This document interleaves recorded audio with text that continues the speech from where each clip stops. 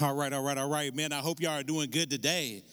Man, it's so good to have this opportunity to be able to stand before you and attempt to deliver a sermon today. Man, please keep us in your prayers, and we're thankful that you have this entire time. Man, the last 2 weeks, let me sum it up with one word.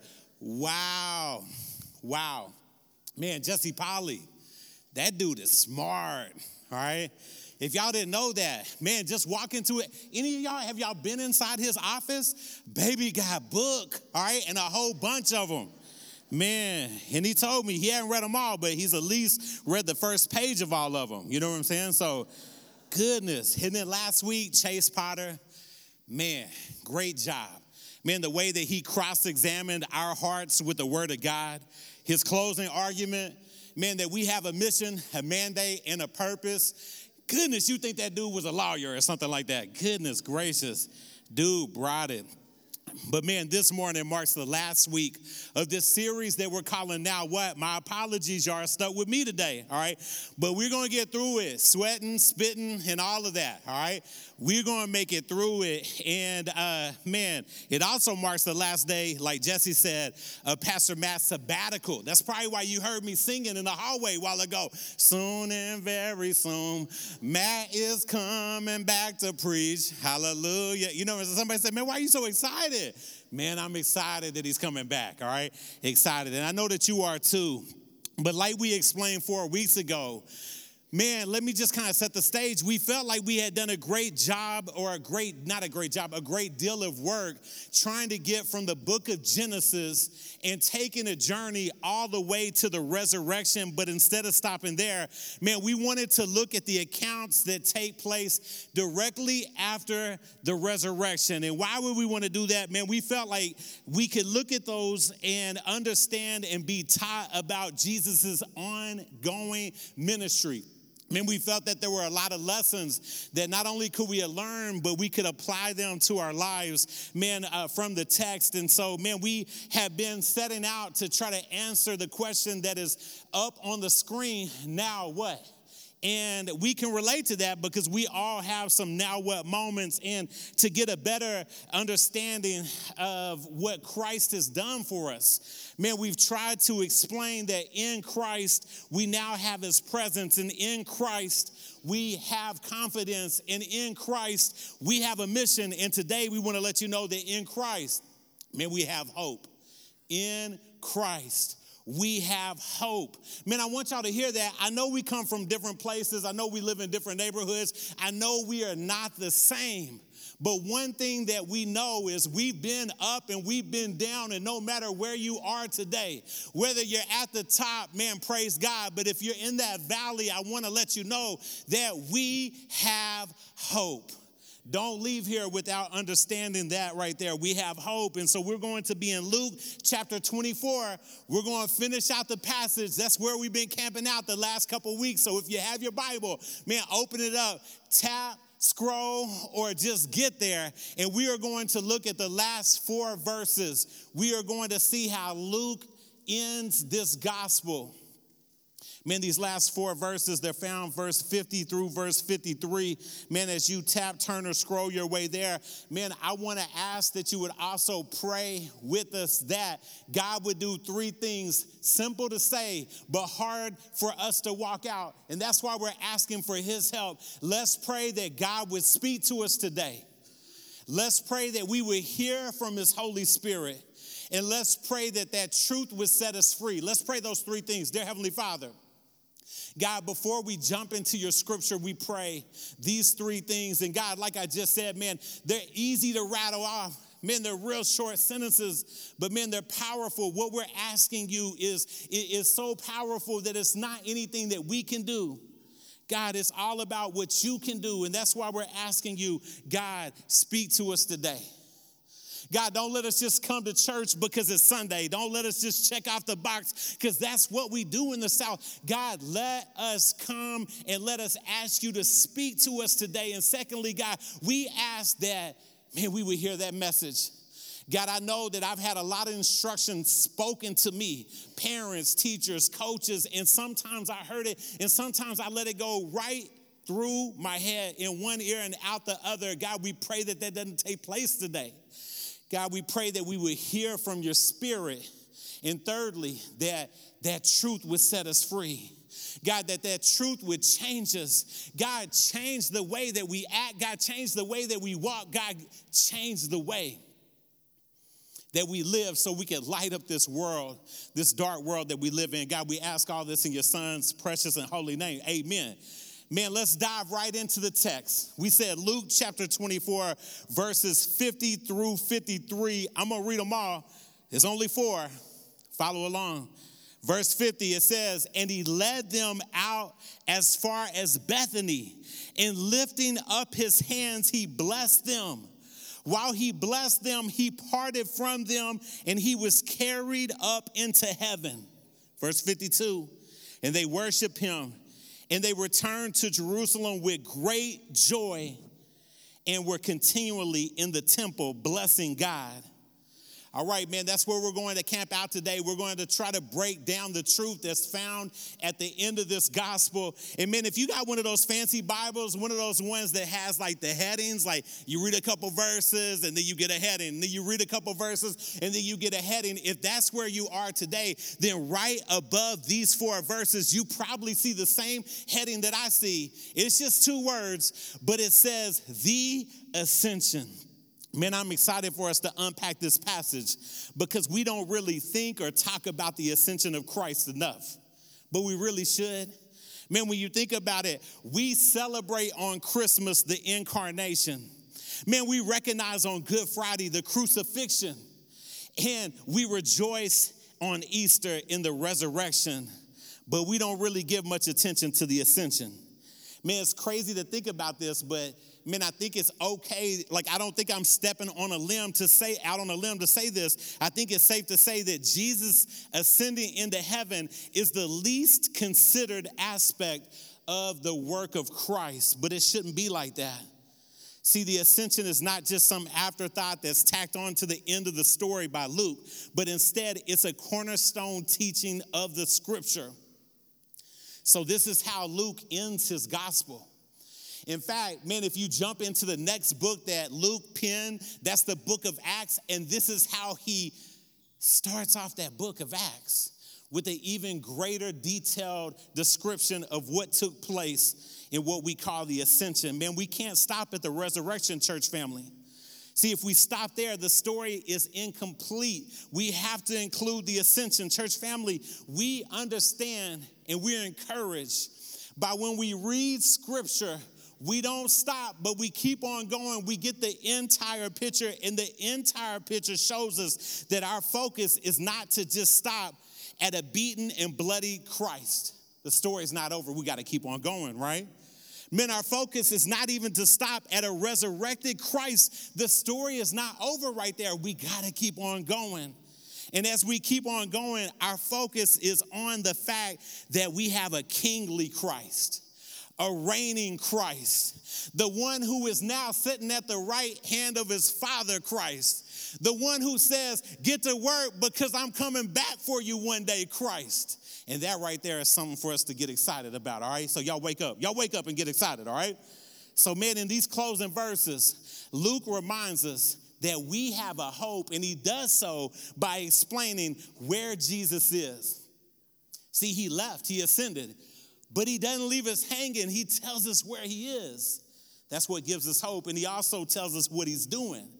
Man, he doesn't just say, hey, he left, sorry, try to figure this out.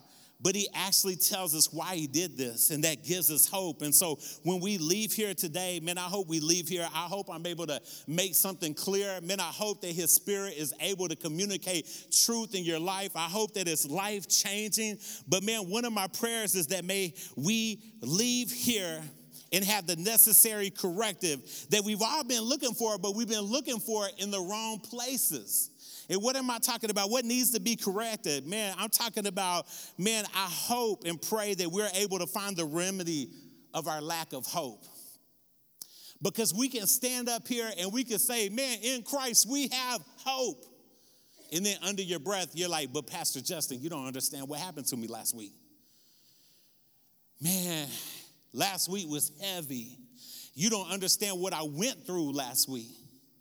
But guess what? We have hope. Man, we want everybody to understand that there's a remedy to our lack of hope. There's a remedy to our low level of enthusiasm. It's okay to get excited at church, all right? It's okay to pay attention and be like, man, I'm about that. Like, I'm on the same page. It's okay. Man, it's okay to find the remedy to our defeat, to our ongoing sense of failure, to our sense of discouragement. And I pray that maybe today, man, we're reminded of the fact that, man, even when our life hits rock bottom, we still have that hope. Why? Because Jesus is our King. Man, he's our ascended King. And that's what we're going to talk about today. I'm no wordsmith. And Jesse will tell you, man, when I'm praying, I got a limited vocabulary, all right? Right? We talk about it, right?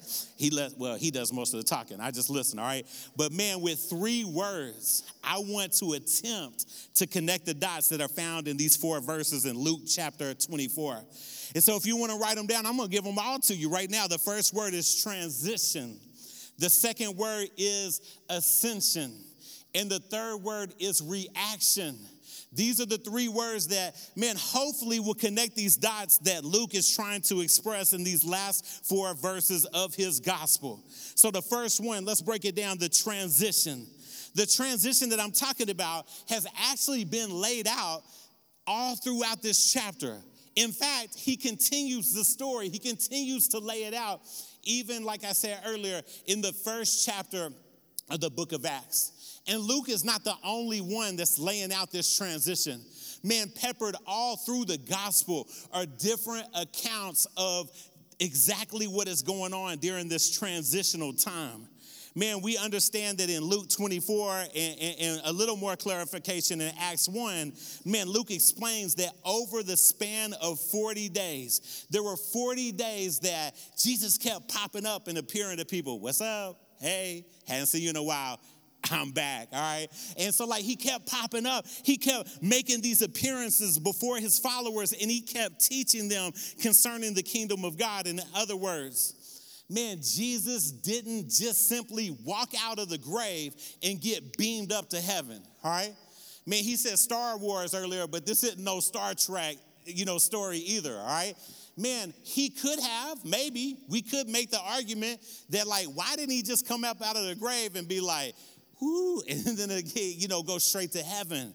But I feel like, man, if you're trying to make that argument, you might say that the work of redemption has been completed. What else is there for him to do? Man, he's already made full atonement. He's already been raised in triumph over the dead. Therefore, just go straight up to the Father. But here's the thing. Man, this time of transition was needed. Man, this time of transition was there because work hadn't been finished. It hadn't been completed. This transition is an indication of what a wonderfully gracious friend and Savior that we have in Jesus Christ. And what am I talking about?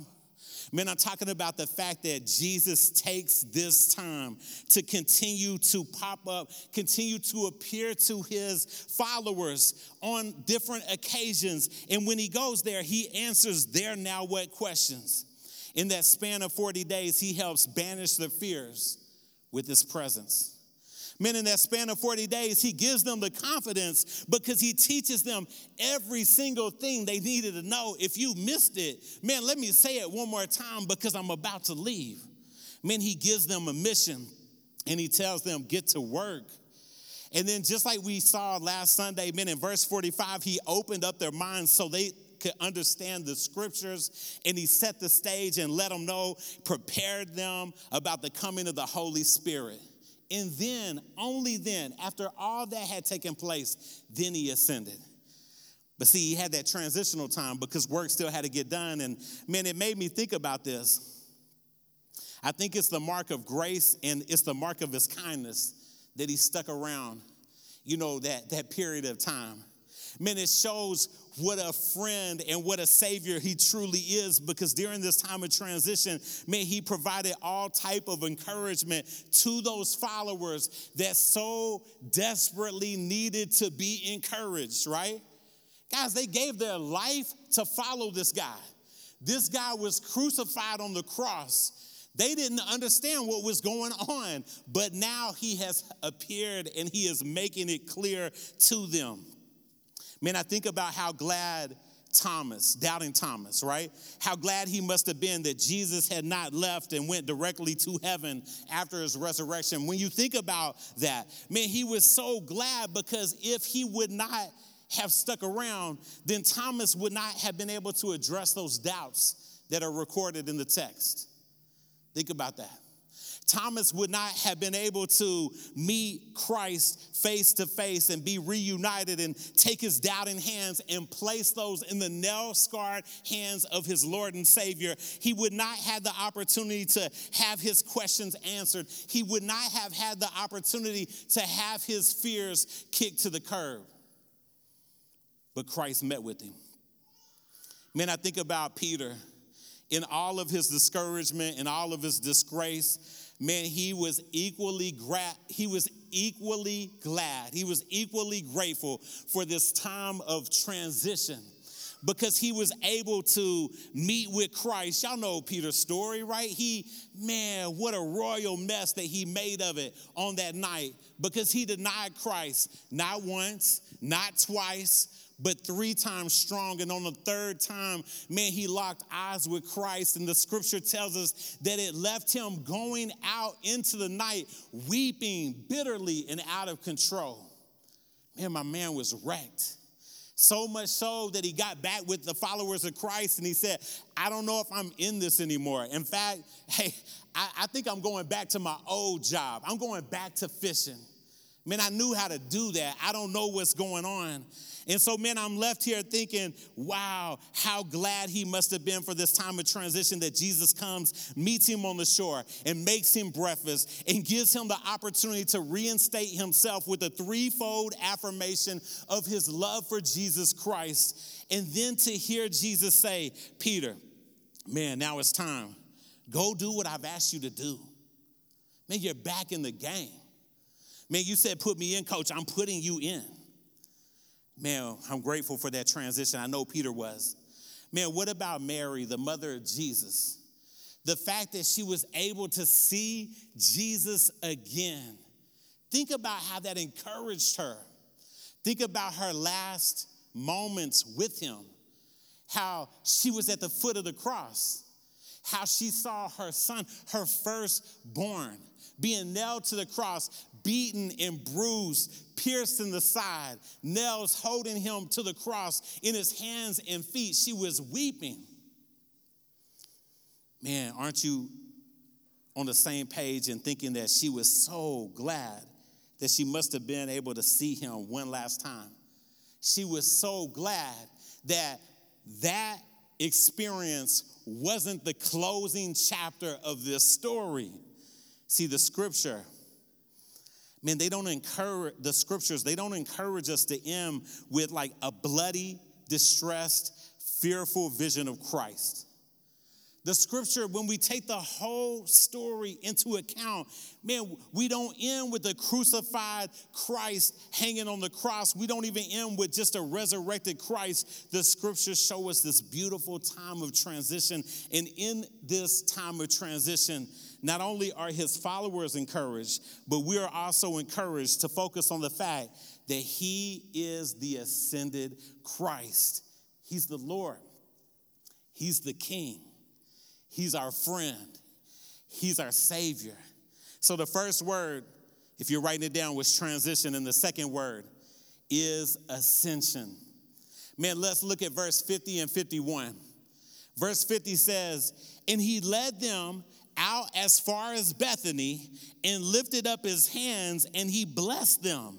While he blessed them, he parted from them and was carried into heaven. Man, there's a lot going on in these 2 short verses. See, the Lord Jesus Christ had lived a perfect life. We know that, right? He had fulfilled the law completely. Man, he had fulfilled the will of the Father completely. He had accomplished all the works of atonement. Like we said earlier, he had been beaten. He had died, but he had actually risen in triumph.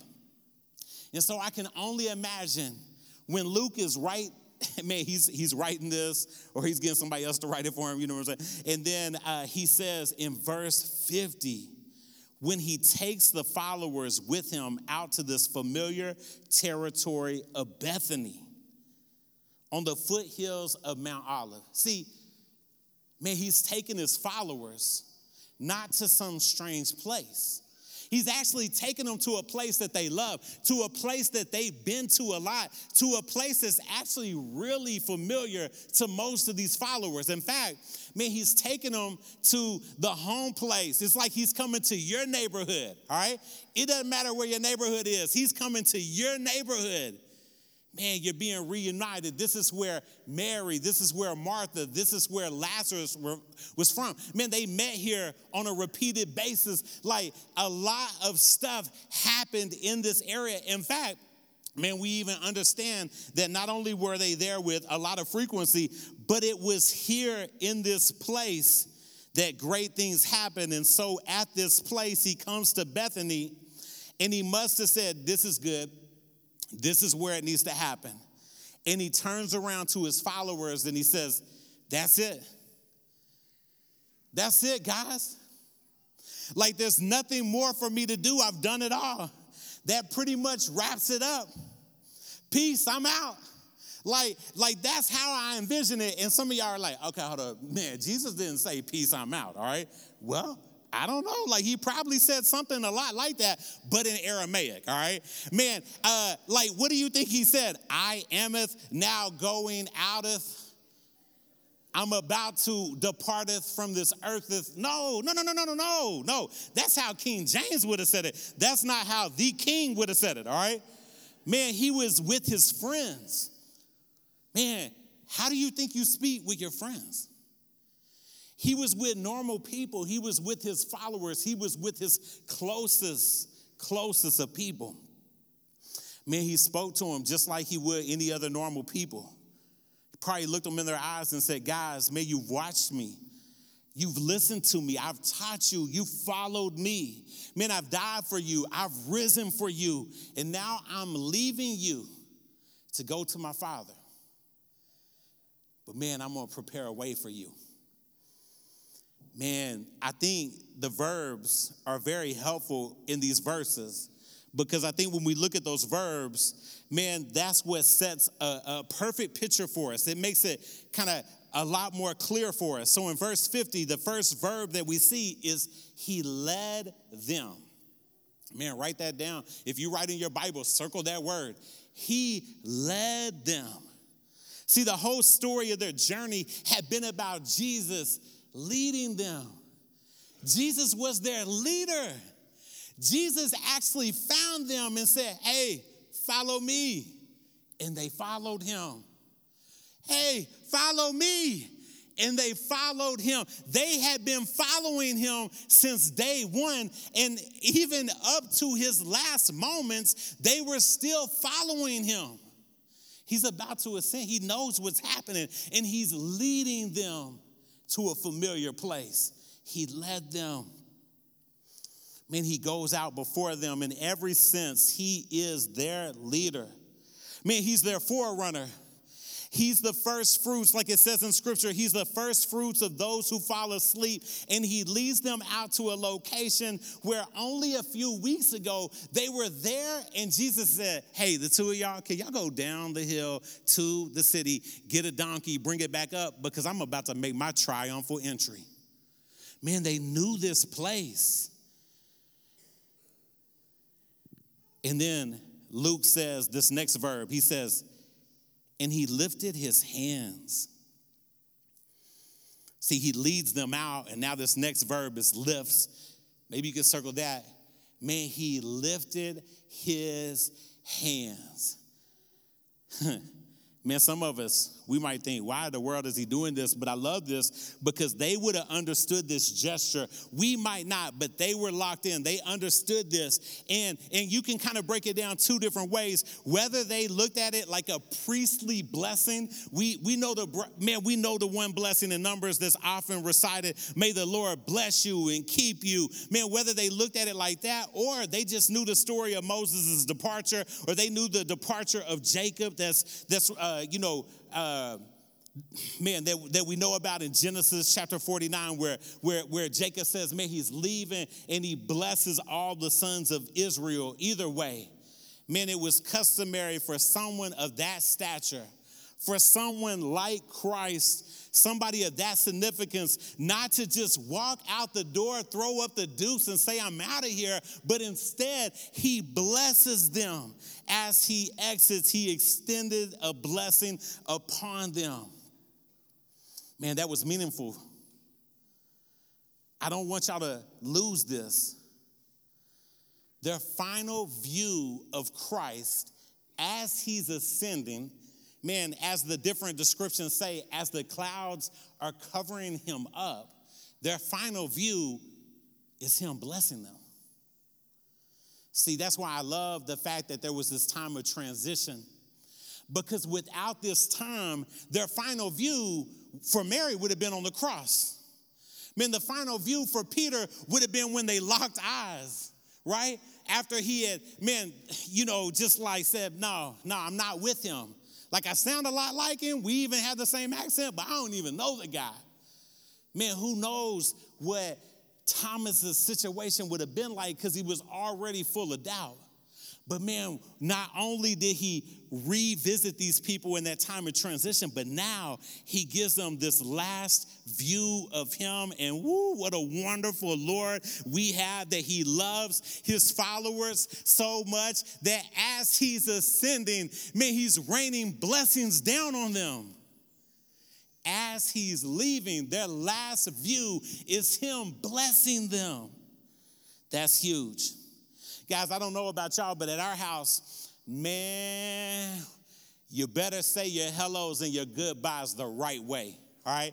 You don't say, well, man, I'll see you later, and slam the door. Ooh, no. You don't do that. I done that. I got correct. Ooh, Shannon corrected me. That's not how you do. Now that I have kids, I don't care how old they get. Mackenzie, I'm talking to you. I need a kiss on the lips, all right? And I'm like, no.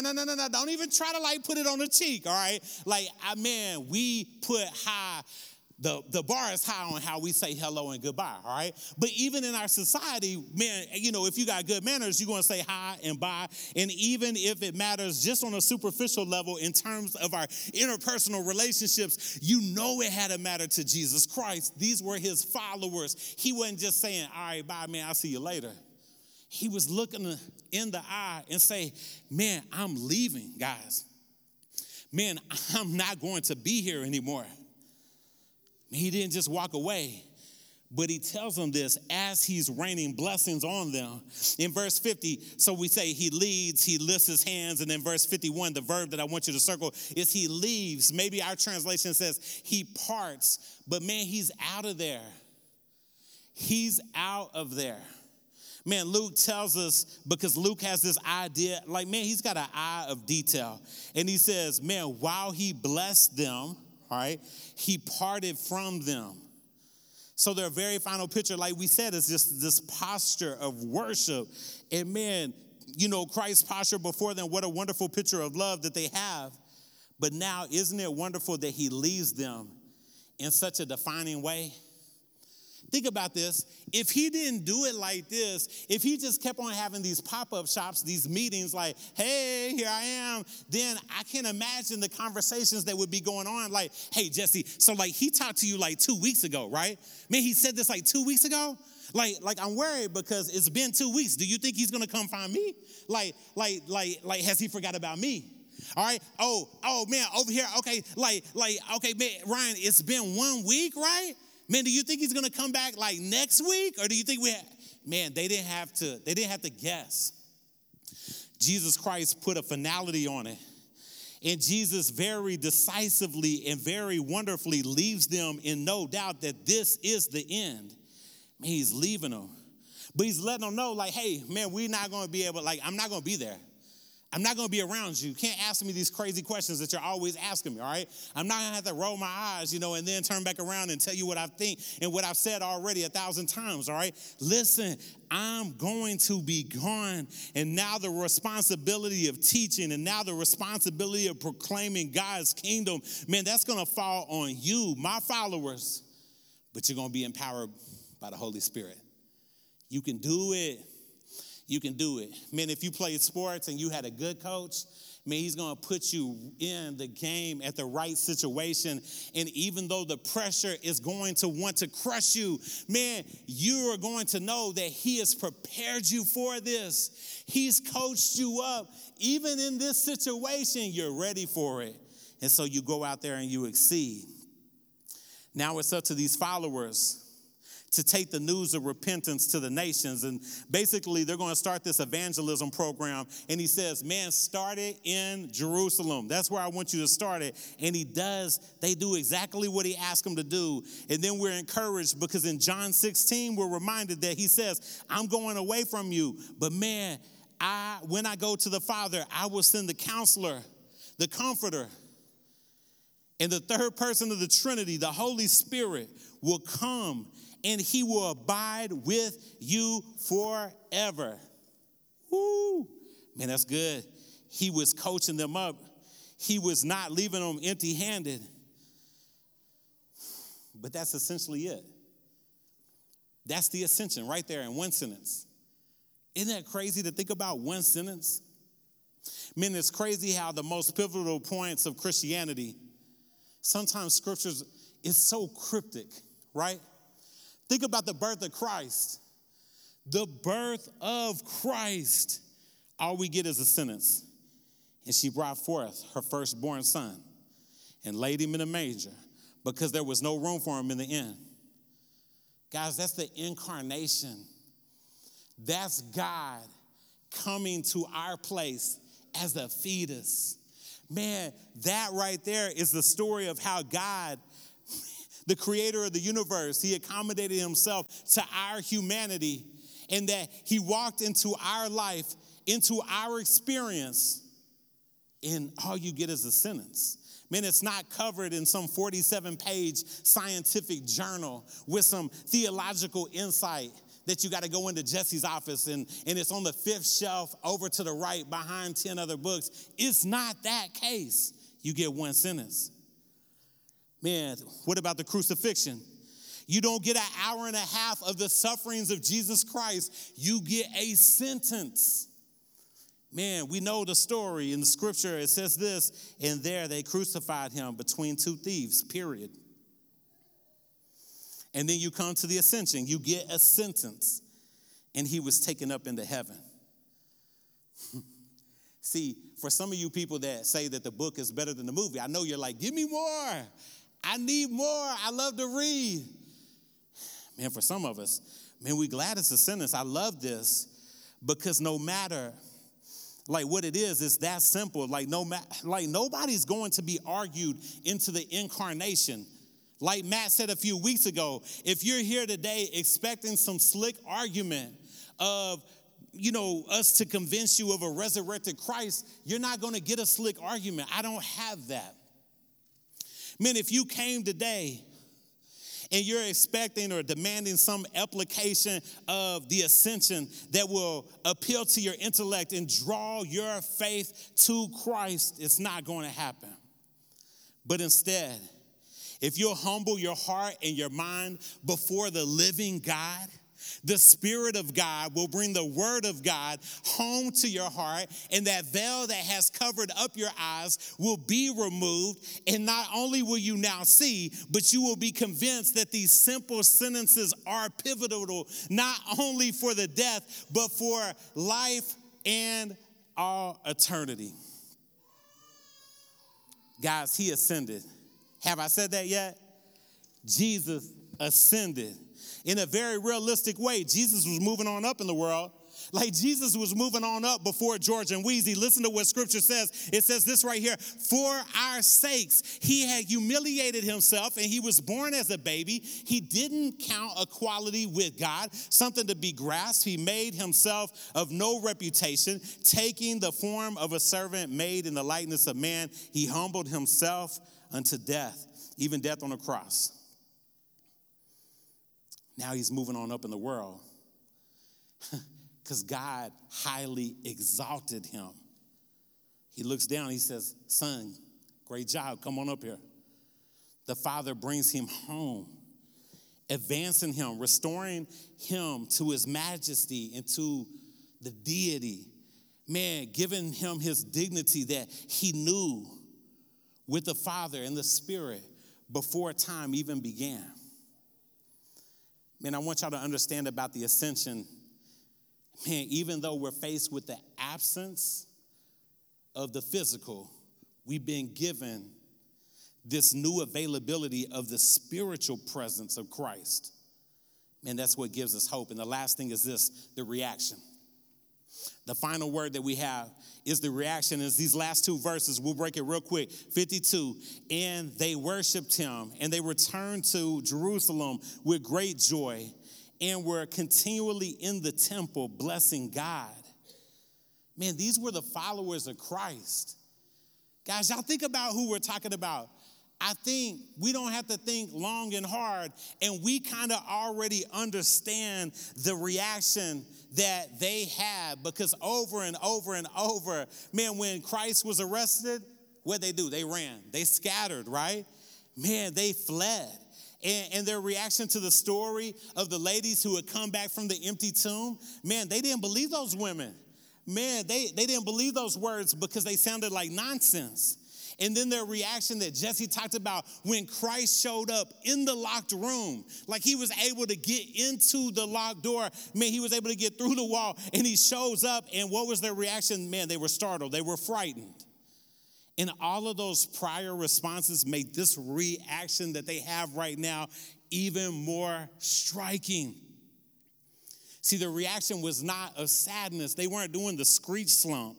They weren't like walking away because like Lisa Turtle done broke his heart again. Like, listen, what is going on right here? Their reaction can be defined in 4 ways. Number 1, they worshiped him. They knew who he was, so they worshiped him.